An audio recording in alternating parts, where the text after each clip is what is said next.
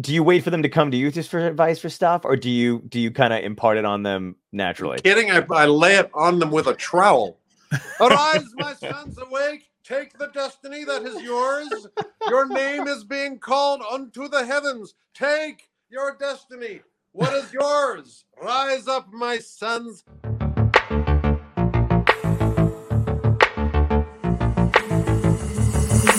Utopia Tonight.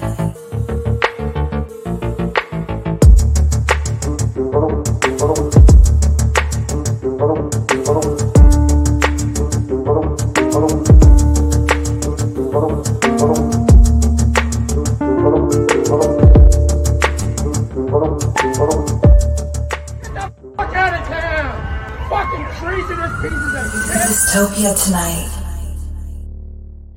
What's going on, man? How are you? I'm here on a not very sunny California day talking to you guys. Oh, beautiful, man. I'm wrong. Am I wrong or right? Did you do Spyro the Dragon? I did indeed. In fact, Yes. there's a generation of folks out there for whom I'm the guy who did Spyro. And hey, you know, you used to play in a band? No. Yeah, I know. It is crazy. I didn't. And even that generation, by the way, includes my kids. And in fact, the Copeland family could be found. When was it? In the I can't remember, within the 90s, I guess, or the thousands. Anyway, we'd be there with, you know, eldest son on the controls and all the siblings. Turn left, turn right, jump, you know, pick up the thing. And of course, I'm there. It's like a 50s television show with the family all gathered around listening to my music. Heaven on earth. Wonderful. Amazing. That is wonderful, right? That you've influenced not only in Spyro the Dragon, but also in that band you used to play in so many generations of people.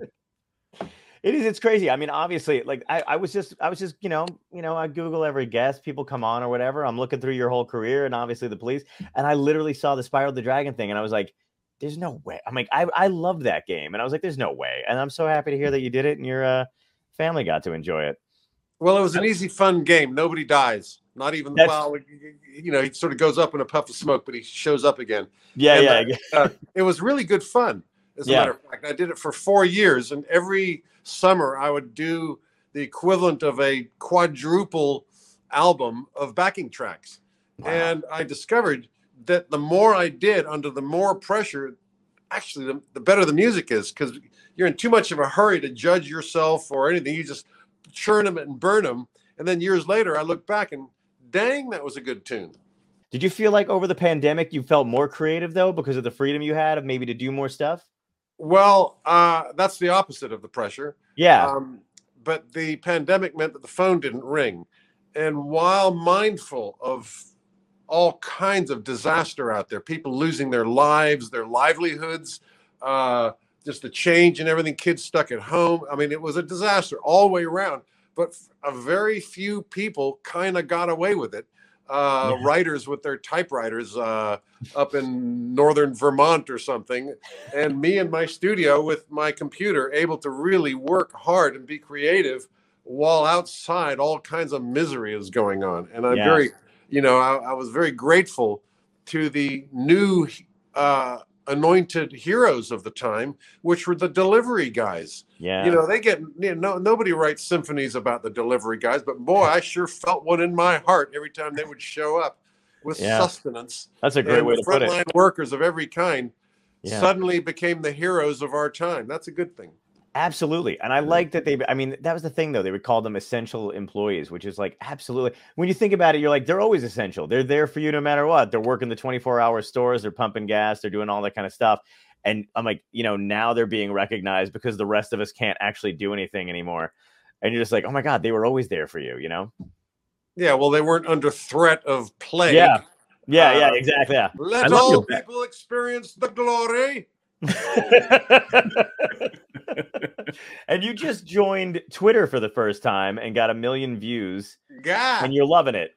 Well, actually, I haven't fully switched over. I'm on Instagram. I got a crew who calibrate it. They figure out, you know, I create the images just as I go along. I take pictures of stuff. I got pictures of stuff, and they send me, okay, on Thursday this, and I think up the captions. which is good fun, a funny little caption for everything. And then I sit back and watch. And on Thursday, oh, let's see, what did I post today? But mainly, more than watching what I posted today, I go past all my friends and see what they're all up to. Fine. Then I get to the stuff they start sending me. And they have me figured out. They've stopped sending me the 12-year-old drummers finally, because I never click on those. But for a while, obviously, I'm interested in every 12-year-old drummer. Personally, I believe they should all be strangled at birth because they're coming for my dinner. Yeah. I love them all. They should not be strangled. They should be nurtured. Yes. But I've ended up on crazy motorcycle tricks, people jumping off of skyscrapers, hair-raising events, and pratfalls, of course, some of which look painful. Motorboats crashing into the harbor. Love that stuff. Crazy dances. I get a lot of strange European guys and women in bow ties and kind of 50s look doing utterly unsexy but kind of riveting dances. You would never score on the disco dance floor with this kind of stuff, but it's kind of watchable with its goofy charm. Yeah. I'm a sucker for that. And of course, I get your lions chasing after deer, half of which get away. For some reason, I get a lot of that too. I must have watched one video with animals, and now my everything is animals. This one fighting that one, alligator versus bison. I saw that one. All 500 of those ones. Sometimes the bison gets away and kicks the alligator in the face. Yes. Sometimes the bison goes under. Absolutely. My friend screwed me royally because he sent me one, you know, when somebody sends you one thing, the algorithm picks up on it. Yeah. He sent me one, he's a paramedic. So he's like, oh man, he's like, you got to follow this paramedics page. And it's the most gruesome, like knee popping, whatever. But I clicked on it and then I was like, oh God, no, I don't want to see that stuff. And now every other photo is like this, nail popping off, like hands slitting the thing. And I just message him and I'm like, why would you do this to me? Really? You can't unsee that stuff. Yeah, it's really bad. You know what the other trend is? And I don't know if you fall into this one either. It's people on airplanes, but who are having like engine failure or what, like that's like that's an adrenaline rush. That sounds great. I want to see some of that. Hey, I get it. I mean, I understand. And I fly a lot. Yeah, one of those things you can't avoid when you're traveling. Like even when I'm in the air, I'm like, well, they got out of it though. It's all uplifting. I've never seen anybody post a crash, but they're always like, it's better than TV. We watch our show right now. We're watching Pam and Tommy, best television ever. Absolutely. That man is. I happen to know Tommy as a really sweet guy, and he's like when drummers gather together, he's always there as one of the. He's just a great, fun guy. He's taught me all kinds of cool stick twirling tricks, Nice. And so when the show came out, I was wondering if they captured his sweet nature in the first episode. Holy shit, that's who he is? My God. And I immediately, that is now my role model. I'm going to be that guy. Are you also going to have the talking, you know what? Well, I am going to get me, I do wear Speedos when I swim, free of the male burqa that is the California bathing suit. But he's taking it to the next level. I got to get me a G-string. Yeah. Wow. I know. It's a wild show, man. It's intense. And we're like 2 or 3 episodes into it, and he's already turned into a nice guy. Yes. For the first episode, you're wondering, how would he sign off on that? But now I know. Of course, we fall in love with him. And this is more the Tommy that I know and love. Oh, beautiful. Yeah, I know. They did a really good job with it. I was a little worried about it, but they knocked it out of the park. By the way, the actor got the stick twirling thing better than I did. I mean, he's obviously a quicker study. I was just gonna say, I'm blanking on his name, which happens every episode, but I can't. But he was phenomenal. He's really good at it. Yeah, they both are. They both are really good. They're both great. Look like him too, which is insane. I don't know how they do that. His face is a little longer. Yeah. That's true. I want to know. Have you always had a passion for the drums? Like as a kid, did you grow up saying I want to be a musician? Drums and guitar. Actually, I can never make up my mind when I'm walking down listening to Jimi Hendrix. My fantasy was all schizophrenic. Am I the guitarist or am I the drummer? And could I be playing that on guitar like drumming with my feet or something. Nah, it just never worked out. You know, when I imagined the girl that I was, obsessed with in high school, and I'm there on stage. Am I playing guitar or am I playing drums? It was always a problem. I was better at drums, but dang it, I should have been a guitarist too. Right. And that was it. You went straight into music when you were younger. You didn't have any. Did you have any other passions? I kept trying to do something else, but it kept pulling me back. I was editor of a magazine. I started a magazine when I was in college. I was a radio jock. I roadies. Basically I'm a glorified roadie. But the music thing just kept pulling me back. Were your parents cool with it, or did they give you a hard time? Oh yeah, my father was a jazz musician, and the minute I was the last of 4 kids, and he filled the house with instruments, hoping that they would pick up on them. None of them did until I came along, and I was just banging stuff all the time. Well, maybe he's a drummer, and so immediately got me drum lessons and proper technique from the age of 10 or something.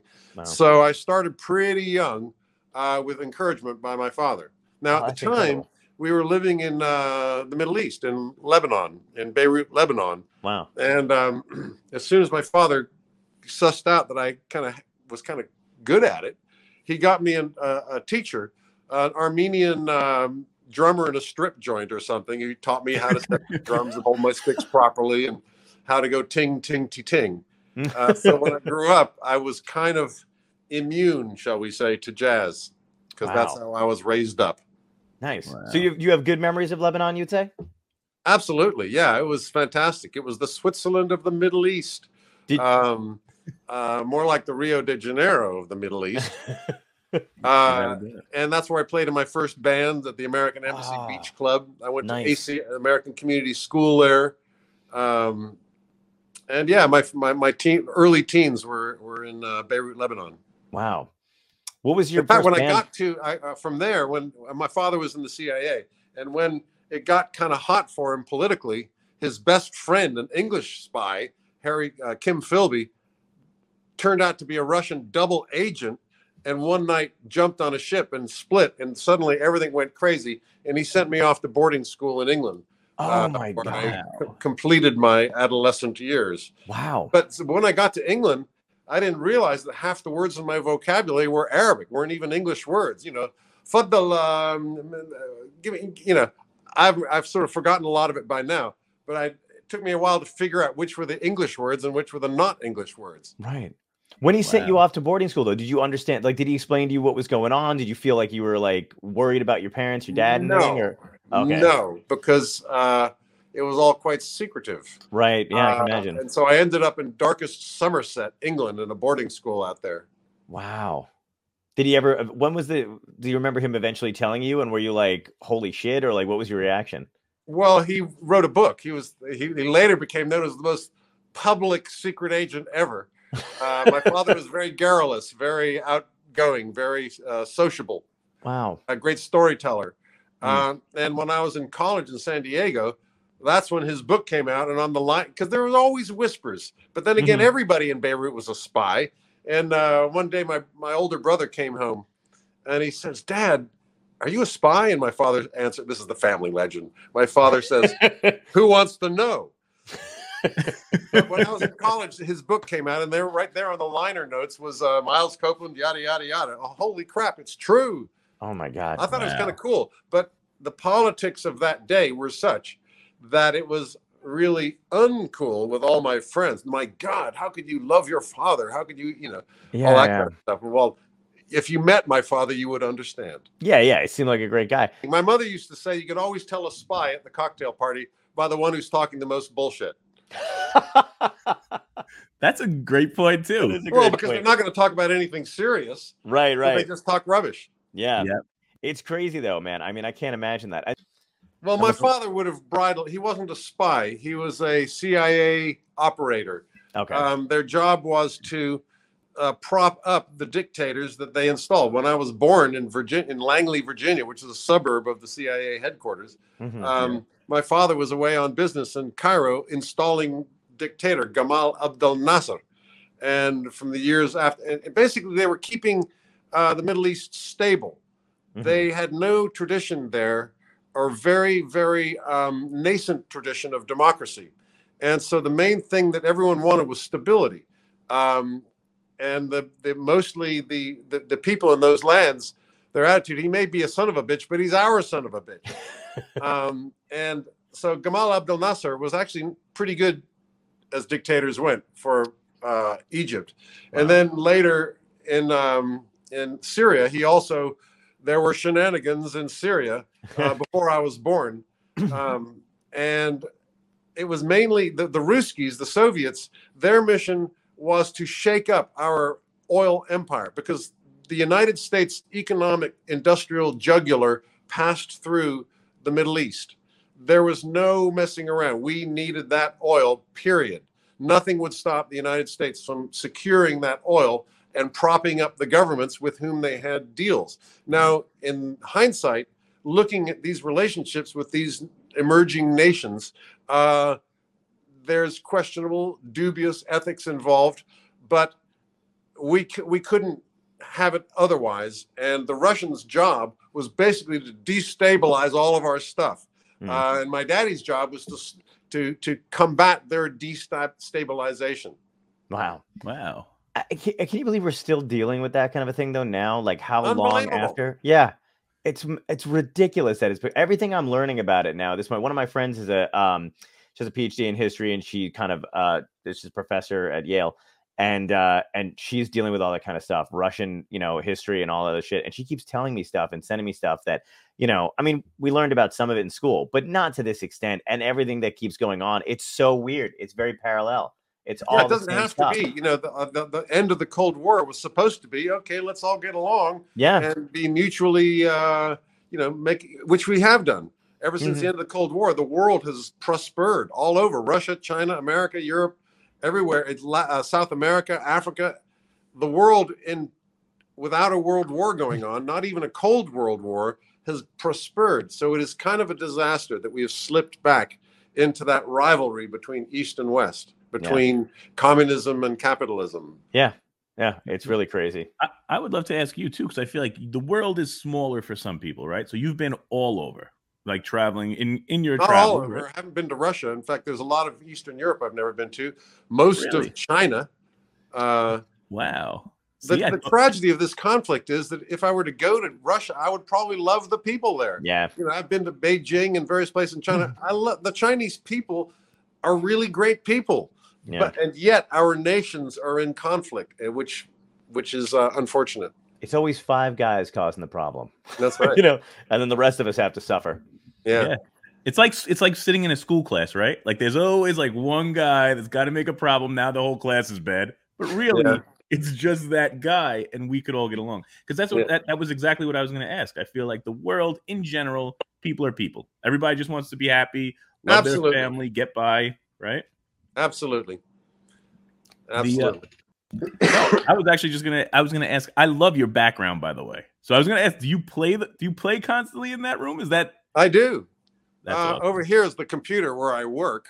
Oh, very nice. Where's the computer? Oh, the screens are off right now. But this is the Sacred Grove, where my cool friends come over to hang and play. It's all the drums, the keyboards, the amps. They're all mic'd up and ready to go. Awesome. And so my chuckle buddies come over. Snoop Dogg, Neil Peart used to come over, and Taylor used to come over. They come over here and pick up instruments, and we jam. And I also have cameras around the room too. So I just turned. There was 6 hours of memory in them. I just turned them on, and then the next day I stagger in here, and what I get. Right. And one of the things is that after like a intense 15-minute jam, let's play back, because musicians love playback. Mm-hmm. And while we're playing back, hey, let's be a brass section. And so they, we all do the air tower of power, and since they're musicians, I can say, hey, take a solo. Sure. and they don't know how to play the instrument, but they do know what a solo would be. So when I've had our fun, and I can overdub because the cameras don't move. There's no engineer or anything in here. And I can overdub. I got Snoop on the drums over there.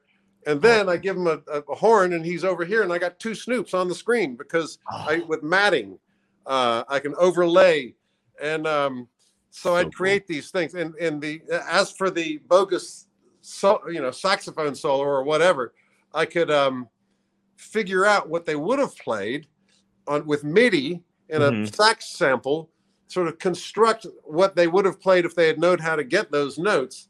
And then I pick up my saxophone and note by note build it. And you can find all these on YouTube. Sacred Grove, Sacred Grove. I'm going to be following that right now. I feel like Absolutely. how crazy is that? They're Our kind of listeners fun. can I just make them for fun, put them for all the children to enjoy. Very nice.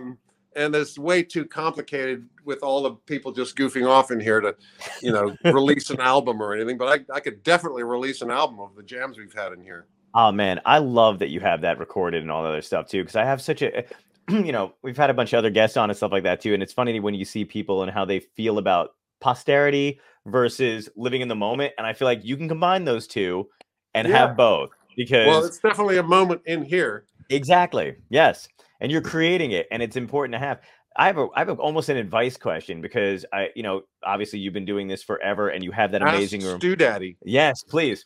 So here's my question, because you've got that amazing room, and you obviously love doing the matting, everything you were talking about, overlaying stuff and working with the cameras and getting all those people in there. How do you when you love what you do, which I love going and doing stand-up, I love being on tour, I love writing material, and now I've got this thing, and I like editing, and I like putting stuff together and making shit. Do you have to consciously separate the amount of time you spend technically working on stuff versus doing outside social habits? Because I swear to God, man, I could spend. I just don't have any outside social habits. Fantastic. I was gonna say, is that normal? Because with that stuff. Yes. In fact, like everybody, like you, I'm sure. I've lost a lot of social stamina. Yeah. We don't go out to dinner parties anymore, and it's not for fear. It's just because it's fear of people, not germs. Right. Yeah. And I've been out doing shows, and I really enjoy doing those. Yeah. But for social, I kind of like Zoom. I have my chuckle buddies I go out on the bike path with on a Sunday morning. Nice. A few other things with really, really close chuckle buddies, but dinner parties, not so much. Yeah. I'm the same way, man. And I feel like I should, like, people are like, you ever gonna cut your hair again, or maybe shave? I'm like, no, put I'm on good. pants. That's an effort. There you go. Exactly. Yeah. You're a fit guy. You're in shape, because I bike and cycle and stuff like that too. Was that a recent hobby, or you've been doing that forever? I've been doing the bicycle. We go along the horizontal bike path next to the Pacific Ocean. There are no hills. The only exertion is kind of in the stomach muscles here from laughter and song. Crackpot theories, get rich quick schemes, unlikely stories. It's basically just laughter and song. Because I read somewhere that friends who are not business associates, or that you have no agenda with, just people you go hang out with for the heck of it, they're good for your health, and they're good for your longevity. And so that's I look at my crazy friends, like, dang, you guys are good for my health. I need you to be healthy. Yeah, exactly. There you go. I gotta ask, because I know you were talking about when you started your first band and stuff like that. Did you have somebody that triggered the music, like as far as like a band that you admired, somebody you saw on TV? What was the impetus to go, I want to be in a band? Gosh, my brother Ian, I was 12, he was 14, was my agent back in Beirut. Wow. And the band, the Black Knights, who played the high school, the English high school, the American high school, the Italian high school, and all the cool joints. They lost their drummer. So obviously Ian Copeland, who was the coolest kid on campus, they had him, but he actually couldn't play drums. So he got me the gig with the Black Knights, and we played James Brown, Kinks, and music of that era. And then, so what was your first paid gig? Do you remember that? Now that you mention it, I'll bet you Pete Carneef got paid for those embassy gigs. Now it's time to look him up. Yeah. Yeah. Hey. I'm glad I could bring you two back together. I played, when I got to California, I played beer parties, keggers, but I don't know if any money changed hands there. Okay. My first jobs that I got paid for was a roadie for Wishbone Ash, for Renaissance, for various different groups. I was elevated to tour manager. I brought Joan Armour Trading on her first tour. Wow. And then I finished off college at Berkeley, UC Berkeley. Nice. And then, like I say, it's just calling me back. And I went back to London for summer, ended up joining a band, and the rest is history. Yeah. That's incredible, man. And do you feel like those friendships you made on the road, even when you were doing roadies and stuff like that, like kind of shaped who you were as a person growing up? They shaped my concept of how you run a band. That's for sure. Right. I knew what the real issues were, and I could hear what the musicians are griping about, which weren't the real issues, and what management was trying to get the band to do. And I could reach across this cultural divide between front office and band. Nice. In fact, my first really professional band with a record company and everything was Curved Air. And they had hits years before, and I was kind of the last rat to jump aboard the sinking ship. But it was a real band playing real gigs in front of real audiences, making real money with a road crew and everything. But I started out as the tour manager. From long story, but I was the tour manager. And then when their drummer, at the end of this tour they did, he just said he didn't want to anymore. And so I said, well, I play drums. And I was dating the singer at the time. So mother of my 3 sons. Very nice. Wow. Congratulations. Even better. And so I got the job. Yeah. And it was downhill from there. Yeah. Did that help you navigate management better? Like, did you find? Yeah. Yeah. I mean, the police famously had our shit together. Yeah. And that was even before my older brother Miles kind of took over. First, it was just me with my Rolodex, booking the truck, booking the PA, hustling for shows, selling records, literally myself on the phone to a record store in Birmingham or Liverpool, selling boxes of 25 records, and Sting and Henry and I stuffing them into sleeves, because I didn't realize you're supposed to take the picture disc sleeves to the factory that's making the record, and they will put the record into the sleeve. But so I got the first 2,000 in white sleeves, and there we were, taking them out of that and putting them into this. Right. And so, yes, then when things started to happen, actually, I had a mini hit with Clark Kent, very obscure, but it got us all on Top of the Pops. The first time the Three Blonde Heads were on TV was actually as my backing band. Oh, nice. But old Stingo quickly stepped up and took care of that little pissing match. Wow. And the police swallowed everything else in life. Right.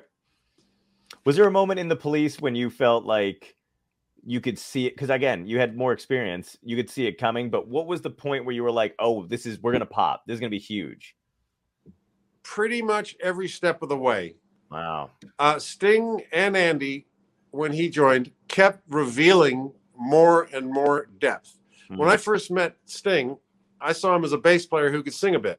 And that's cool. One less person in the car. We could be a 3-piece. That was always my desire, was for it to be a 3-piece. I had a cool name. I had a manifesto. We don't care about success and fame. We just want to play the music of the uniform that we adopted as Total Mercenaries, the punk uniform. It's kind of a laugh to read that manifesto now. Anyhow, but I recruited him as a bass player who could sing. Cool, he can sing. Yeah. None of us, well, he probably knew, but I had no idea how incredibly he could sing.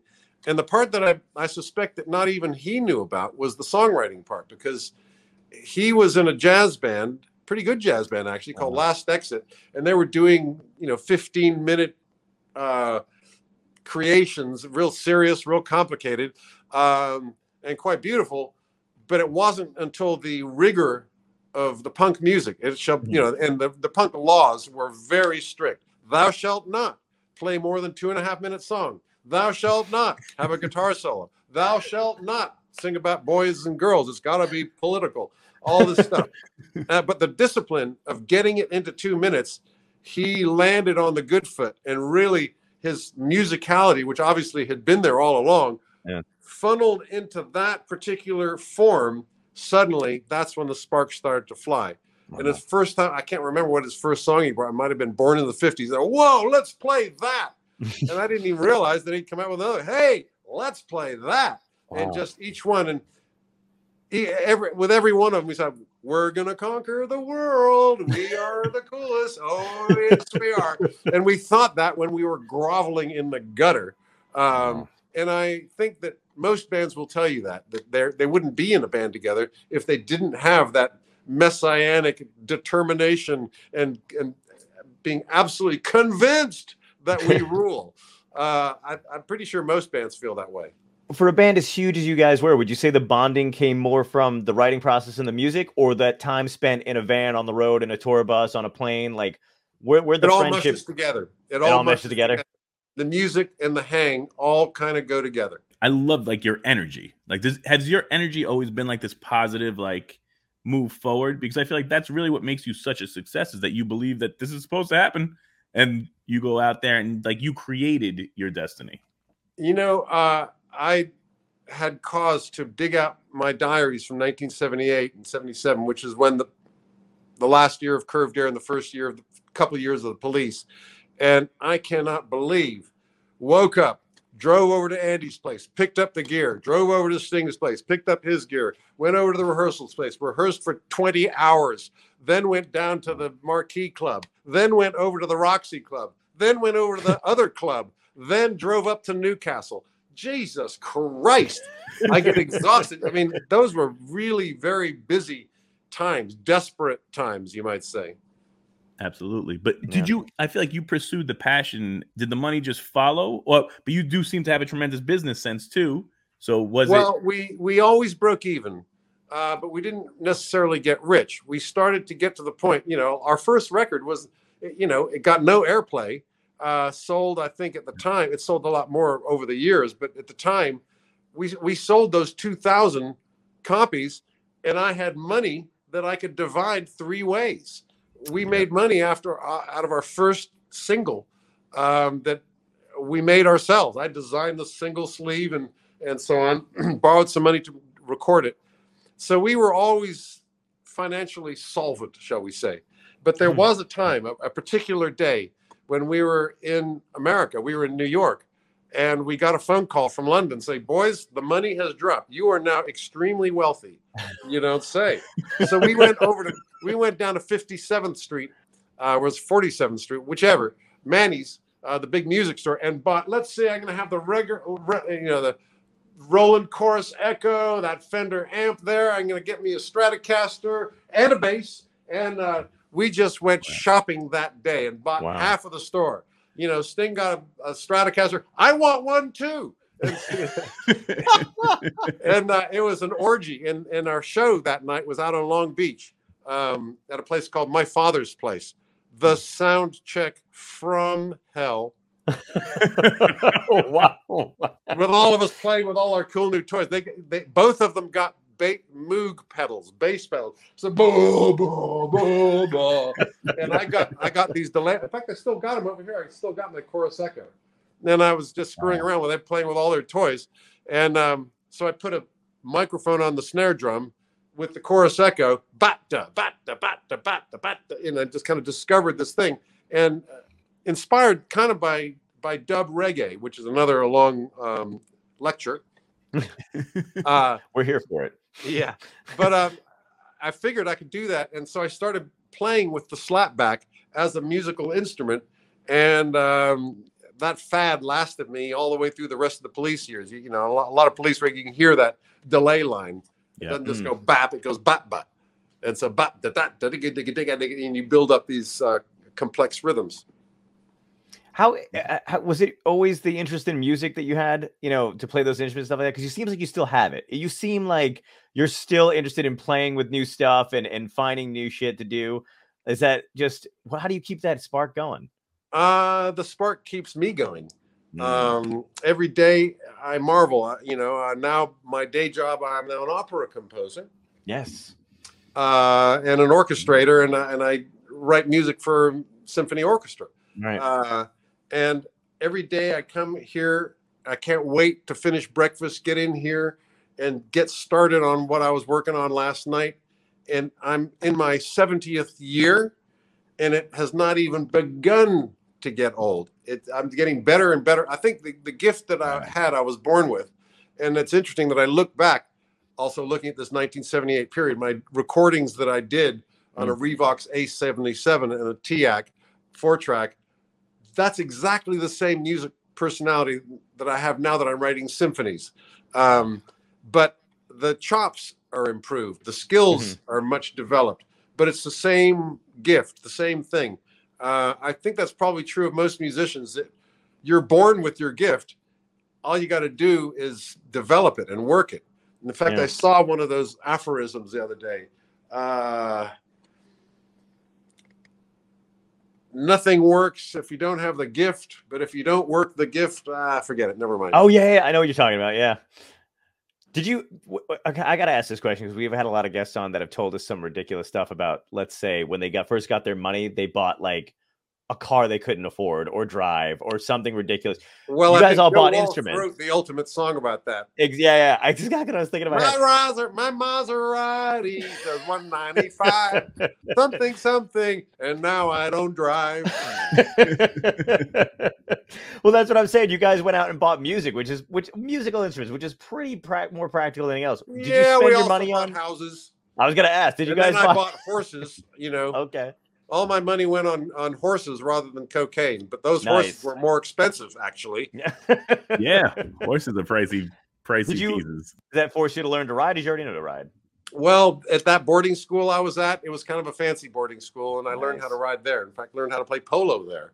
Oh, wow. Which is why I'm, got all that money. I got the obligatory rock stars estate in the country, and I'm there in the country. Well, I got to get me some horses, and I got some horses, and then the polo thing, and there was a polo club not far away, so I went down there and joined up, and the next 12 13 years I was obsessed with it, and I won the Archie David, one 4th of July.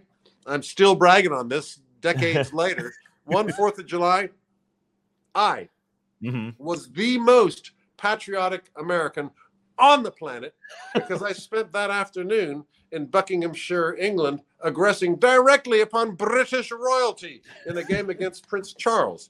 He was the number 4 position. I was the number 1 position, which meant that he was my guy. My job on that 4th of July was to get him off his game. And I did get some foul language from those royal lips. Oh, bloody buggering hell. And he was a much better polo player than me. We both had pretty good horses. Probably his were better. But by this time I was shopping down in Argentina, and it's all about the horse flesh, about getting the best horses and working with them. And my job was to basically get in his way. And when my team is going for the kill, I got to get him as the defense. He was the main defense. I'm forward. I got to get him out of the way, so my guys could score. And so there I am. Take that, Boston Tea Party. Taxation without representation. Oh my God! Game of Thrones. Yes, I was gonna. The original Game of Thrones. Yeah, absolutely. Oh my God! What? So I can't imagine you're shy around people. You know what I mean? Because again, all the people that you named so far, was there somebody that you were starstruck though when you were younger, when you were doing it, that you maybe were afraid to go up to, or were like, "Holy shit, I can't believe it's blank, this guy," or were you just like, "Nope, we're the police"? Absolutely. Those who came before me are my boss. I serve them. I bow down before. The bass player in the Pretty Things is my superior, is above me because he came before. And that's how musicians do it. It's very simple. We, like dogs, relax once they know where everyone's position is in the hierarchy. If they're at the bottom, the top, the middle, doesn't matter as long as it's established and we can all get along. So in music, it's chronology. Whoever went first is boss. Nice. And whoever comes after serves. And it's an amazing thing that, I regard the Beatles as Beatles. But the bands who came after me, who were 16 in my glory days, they treat me like I'm a Beatle. Is there anybody you were ranked one of the best drummers ever by Rolling Stone, right? The fact that Buddy Rich wasn't even on that list makes it a little dubious. But I will take it, sure. and you surround yourself. You had mentioned earlier, because we did lose a great drummer, that he was one of your close friends and part of this inner circle that used to play in this room right here. It's been open season on drummers. You know, it seems like a very short period that Ginger Baker, Neil Peart, Charlie Watts, and now Taylor. And it's just not right. You know, Neil Peart and Ginger Baker, one of the last recordings he did was right there. He came over one afternoon and he was kind of ailing. He was here with his daughter. He played for 1 minute, which is, by the way, is on YouTube, The Sacred Grove. Wow. And then he sort of finished, and 20 minutes later, the paramedics arrived and wanted to take him to hospital. You know, you can old fuck. Oh, if I'm not going to know, fucking old oh, he said in its kindly tones. But Neil, he knew it was coming. In fact, it took about 2 years longer than expected. At one point, he says, "Dude, I am past my sell-by date by a year." And then he carried on for another year. But so he saw it coming. He made his peace. He was all adjusted, and everybody, you know, his close friends were with him. Yeah, it was beautiful. It was really a first-class ticket. He saw his train coming.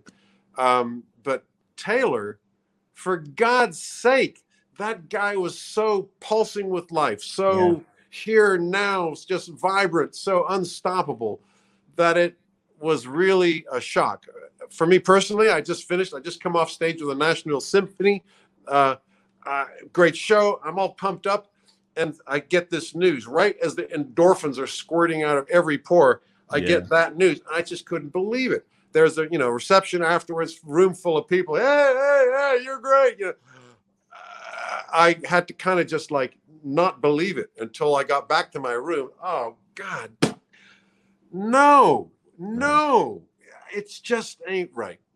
Right. You know? And all the people who knew him, his buddies, of which there were many, we're all just texting back and forth going, what the fuck? Yeah. You know? It's so much outpouring of love too, though. You know, I mean, it's every time somebody like that passes away, it's crazy because I'm sure his inner circle and his close friends and people like yourselves and whatever, you know, you express that kind of thing. Do you feel when that happens, you're like, God, I wish they could have seen this kind of thing, you know, when they were alive? It's a feeling I sometimes have, but you know, comics that pass and stuff like that, which when all these great stories come out, I'm like, did they know, you know, did they know they touched everybody's life this way?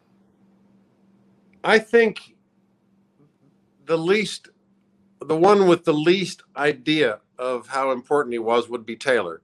I mean, Neil knew that he was a professor and that, you know, all he had to do is play a show and there's 80,000 people air drumming every lick. And same with Charlie and same with Ginger Baker.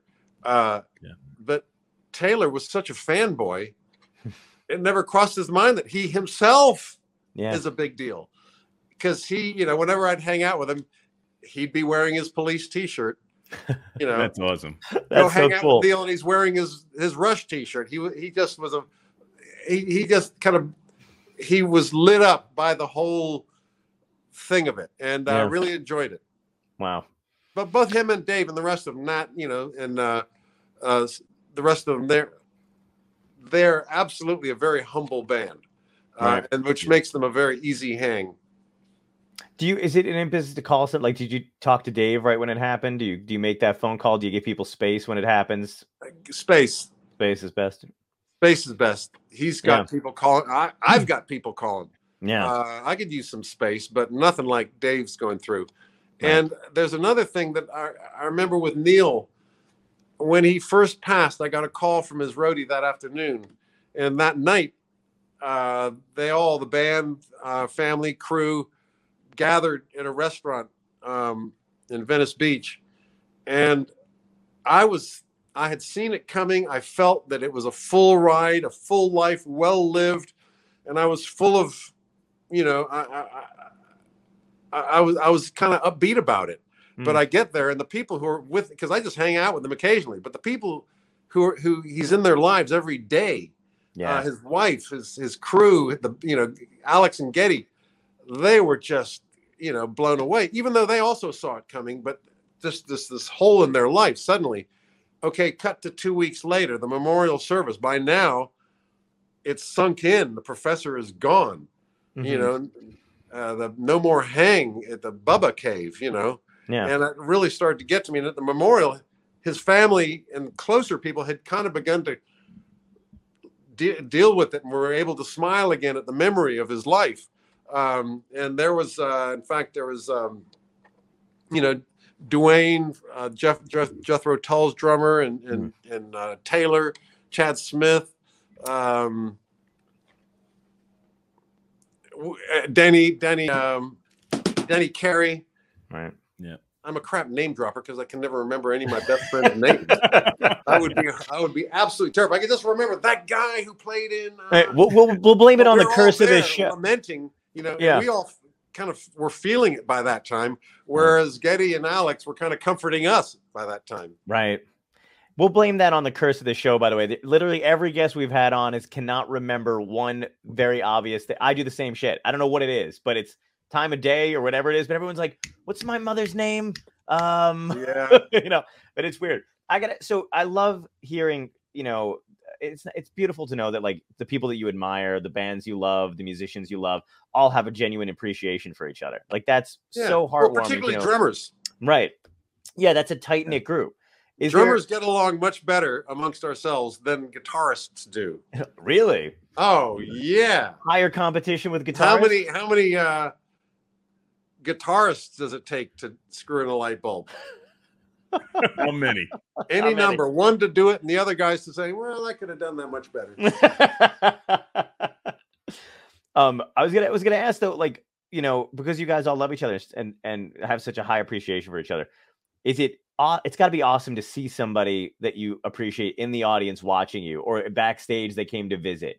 Is there anybody that you would say that didn't get to see you perform yet, or may never get to see you perform that you wish was there? Well, when I was a kid, I used to dream of going into the music store to buy some drumsticks and looking over, whoa, there's Jimi Hendrix. And Jimmy notices me trying out a snare drum, says, "Hey kid, you're good. Why don't you come back to my place and let's jam?" You know, that was my fantasy. Yeah.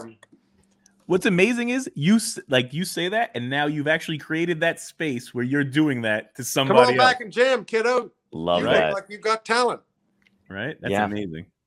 Are you kids like interested in music? Do they want to go into it? Would you recommend it? Would you help them? Would you stay out of the way? What's your fatherly and musicianly advice?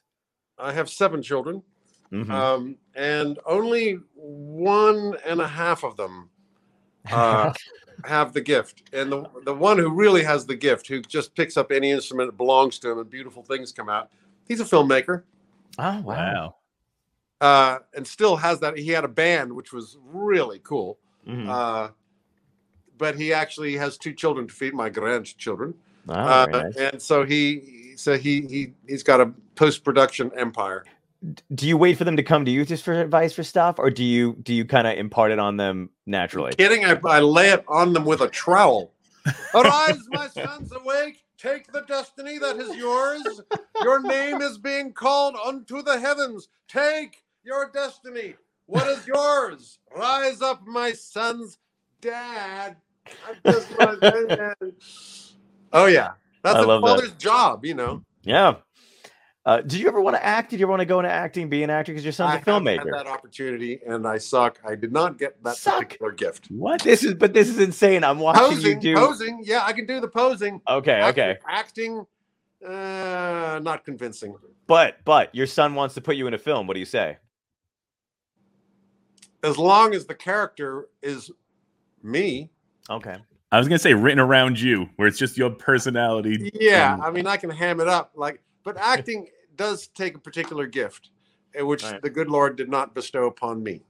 Gotcha. Actually, the other one that I did not get, which is really strange, is pianitude.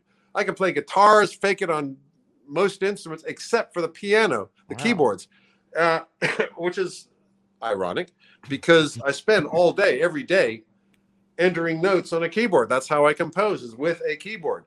Okay, I'm just going to enter a bass drum pedal, a bass drum hit right here. Okay, hit record. Boom, fuck, undo. Okay, 3, 4. Fuck, undo. You know. Is there an instrument somebody would be surprised that you play that nobody may know?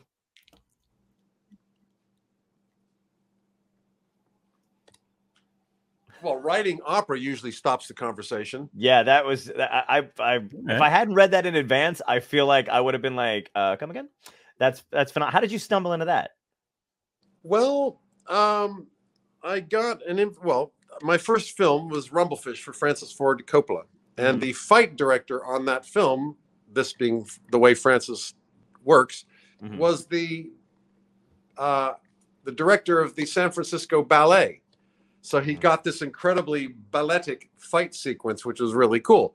And the guy was impressed with the music, and he invited me to write a ballet for the San Francisco Ballet, which I did. And he was probably expecting me to come in with some kind of rock riffs, but I was raised on Stravinsky and always had orchestral music going around in my head. And so I showed up with an orchestral score. It was, let's be frank, an abomination.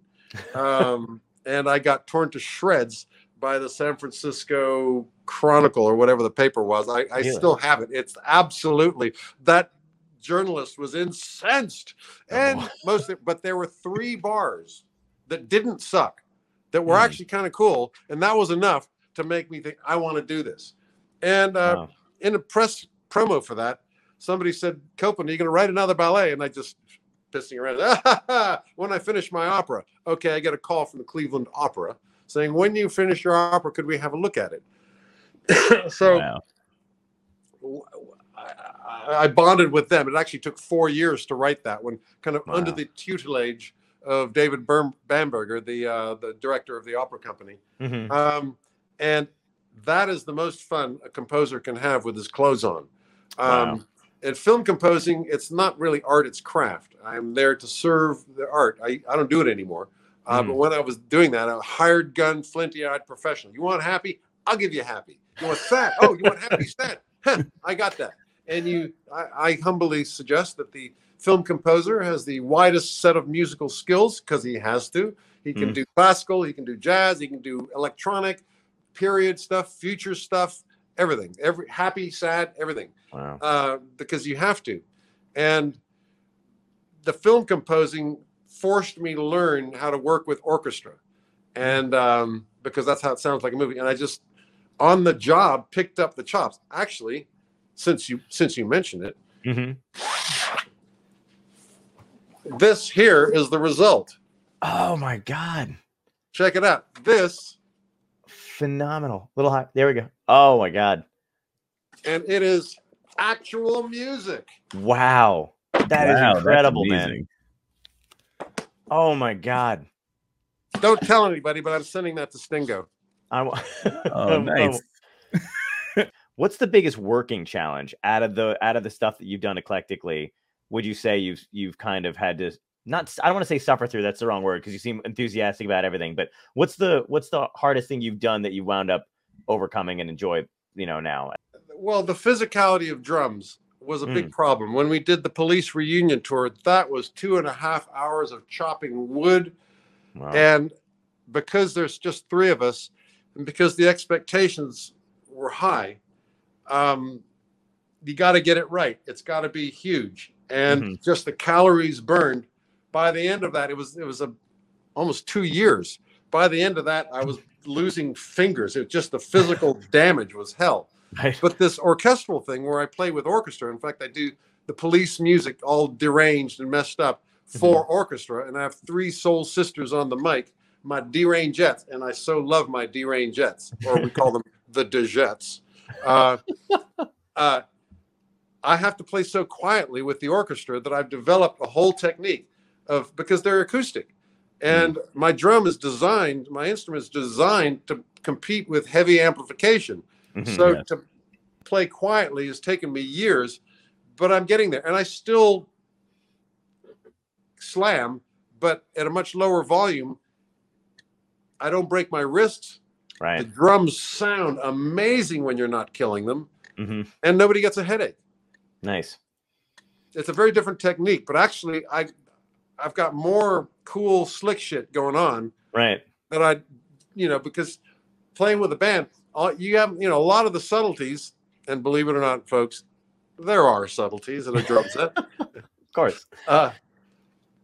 you can't just have no place in rock and roll, but they do in an orchestral environment. Nice. Do you favor one more than the other, as opposed to, let's say, working collaboratively with people or by yourself? I love them both. I am a collaborative person. I am a youngest sibling. I am happy. Sting was the oldest sibling, so he assumed that I was jealous and whatever, you know. Right. We've since worked it out. We've hugged it out. Nice. But nothing could be. No, I like being on the team. In the back is fine for me. I was always the youngest. You know, the most junior member of whatever the team was, but happy to do my thing and just be on the team was good enough for me. Yeah. That's the way I feel about bands in general. But also, one reason why I appreciate Sting a lot more is that when I work with the orchestra, I tell them every single note to play.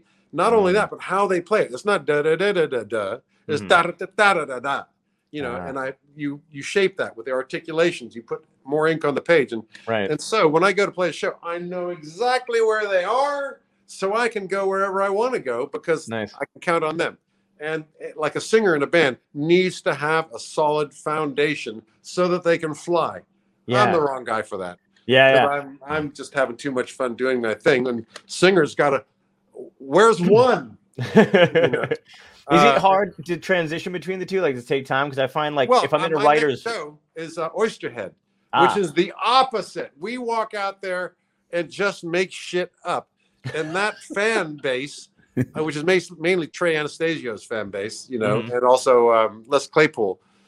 That's what they come for. They want to hear something that has never happened before. It was created for them on that night, and it'll never be heard again. It was, you know, it was made right there in front of them, and there is a buzz to that. The musicians feel that buzz of coming, and we're dead in the water sometimes, and that's part of it. There are times when we're just like dead in the water, and my pop sensibilities are horrified.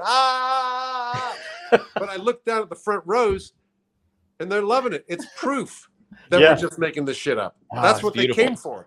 Yeah. And those surges, when, you know, Les Claypool comes on, he finds it. Okay, I got a lot. Okay, I can lay it. And then Trey takes off, and we lift and we surge, and the audience goes bananas for that kind of. That's what they are coming for, and that's what Oysterhead is all about. That surge of a new discovery. And let's see where this rocket ship is going to flow. Oh my God.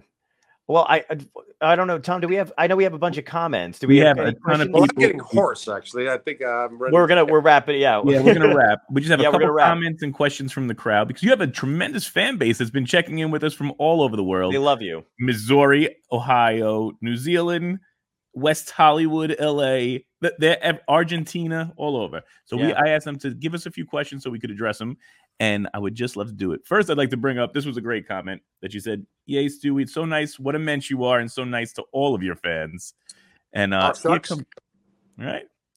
And somebody asked, what is your biggest musical hero or influence? I'd have to split that accolade between Igor Stravinsky and Jimi Hendrix. Nice. Love it. Stravinsky and Hendrix. What Police song tripped you up the most? Spirits in the Material World. I hate playing that song. Wow. But it's one of people's favorites, so I got it. It is. But it's on the knife's edge. It's all my fault. Hide the one. There's no one. You know, 3, 4. And you have to stay on this upbeat. And sometimes the orchestra, they don't get that upbeat. Right. And so the guitarist has got it, Rusty Anderson, who I borrowed from Paul McCartney. He has that in with the band, but it's still right on the edge of disaster. Wow! And the Dejettes, God bless them, they're owning it and they're kind of wafting around the beat. So don't listen to the singers or we'll be lost. And I haven't fallen off the cliff yet, but I know I'm gonna. That's great. And what Police song was your favorite to play? Can't Stand Losing You. Because it evolved into a jam, which became a track on the next album called Regatta de Blanc, and it's just a call and response thing with the audience. That's always a great fun show closer. Awesome. And then we had a couple of quick comments. Somebody had mentioned they would like you to, if you would like to bring it to the Ben-Hur concert to Italy, it would be great in the Ancient Theater in Taormina. Love it. I'd love to do that. I'm working on that. Yeah. Are you? Perfect. That's definitely a cool one. DJ Triple N Jen from West Hollywood said, "You are so awesome. Will you be talking about Clark Kent or Clark Cunt?" I don't know where that came from. Hey, watch the language there. Yeah, what? See, if they weren't from West Hollywood and they were from England, I would say that's normal. That's not a bad deal. And I think that is the majority of it. And we had one more suggestion that there was a little girl over in England. Well, I'll pull up that name before we go, and that'll be our last one. Yeah. You can hear them with the three big ones. So, Deb Star Divine Stewart, you should have an amazing little girl named Nandi Bushell in Sacred Grove. So Nandi Bushell, we're giving her the chance for you to be her Jimi Hendrix. He'll take that into consideration. There we go. I will indeed. Come on down, Nandi. There we are. We have 3 questions we ask every guest. I'm just going to fire them at you. The first one is, if you can go back in time and talk to your younger self, give yourself a piece of advice that would help you today, what would it be? Yeah, I do that. Relax. Nice. Somebody asked me, how come you got so much energy? And I know the answer to that one. It's relax. Right. Particularly, specifically on drums, but also in life. Right. The more you relax, the more power you have. Yeah. It's a real simple equation. And I didn't figure that out until embarrassingly recently. Oh, it's hard to tell yourself to take the time, because if you feel like you do, you're not working, or you're missing out, or Well, the thing is that work that you're trying to do, you can do it much better, much more profoundly if you're relaxed. Absolutely. Second question is, what had to end in your life, good or bad, that led you to where you are today?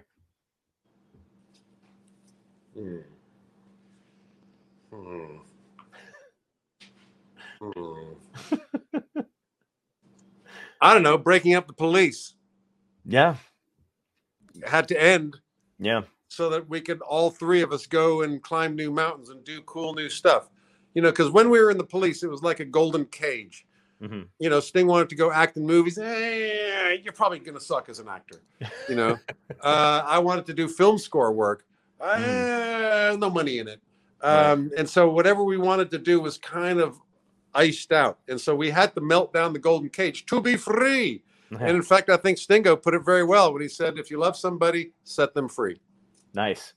That's great. I read, sorry, before you hit that last question, I read that the disagreement between you two was that you found music to be a celebration. I don't know how true this is, like if that was the true information, and he found it as an escape.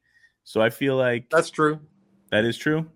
Yeah, well, music has a different place in his life. He's we are not birds of a feather. And we understand that now. And the purpose of music, for me, it's like, let's burn the house down. Let's light it all up. For him, it's a beautiful place of comfort and beauty and serenity. And then that fucking Copeland comes in banging shit. And oh my God. Love it. That is great. And then, I'm sorry, John, one more thing, because they just keep asking in the chat. They wanted to hear you talk a little bit about Bob Garcia, because they had lost him, and that was... Bob Garcia was the man at the record company who discovered us after we were already signed by the English record company, which signed the Police as an adjunct of Clark Kent. I had a hit with Clark Kent, and they said, let's sign this guy up and get his band too. And we all know how that worked out. But then we came over to tour America, but the American record company had no idea what we were doing there. And guys, we're not, don't even come over. But we came over and we were doing stuff. And Bob Garcia was the first guy from A&M Records to come out to a show somewhere very obscure and say, dang. And he went back to L.A. and talked to Jerry Moss, the M of A&M Records, and Herb Albert, the A of A&M Records, and said, we've got a phenomenon, stand up, 10 Hut. This is huge. And they went from being a non-record company, wondering why we were even there, to suddenly being the best record company in the world. And they were they had the smallest roster with the highest percentage of hits, because they stuck with acts, and they were amazing. But it was Bob Garcia who kind of introduced the Police to A&M Records. Wow. And he was also a great guy. And the last question ties in with the theme of the whole show. So if this was a genuine dystopia, and alien, zombies, meteor heading to Earth, climate change, floods, Everybody knows It's all it's their happening last. here in California. We got. I was gonna say it's kind of that's why I did the show. It's kind of close. We're all there. If everybody knew it was their last day, how does Stuart Copeland spend his last day? What's your epic death? How do you want to go out? With my family, with my kitties and my grandkitties and my wife Fiona and I don't know. Everybody picking up an instrument. Just being with the people I love. Nice. Because I am a man of love. And remember, all of you listeners, remember love. That's what Clark Kent advises. And it sounds simple, but the loving part is easy. It's the remembering that's tricky. Ooh. You know, somebody cuts you up on traffic. Hey, I love you. Love it. I love that. Very nice, man. Thank you so much for coming on and spending time with us. I really appreciate it, man. Yeah, we really appreciate you joining us. Thanks so much. Remember love. We will.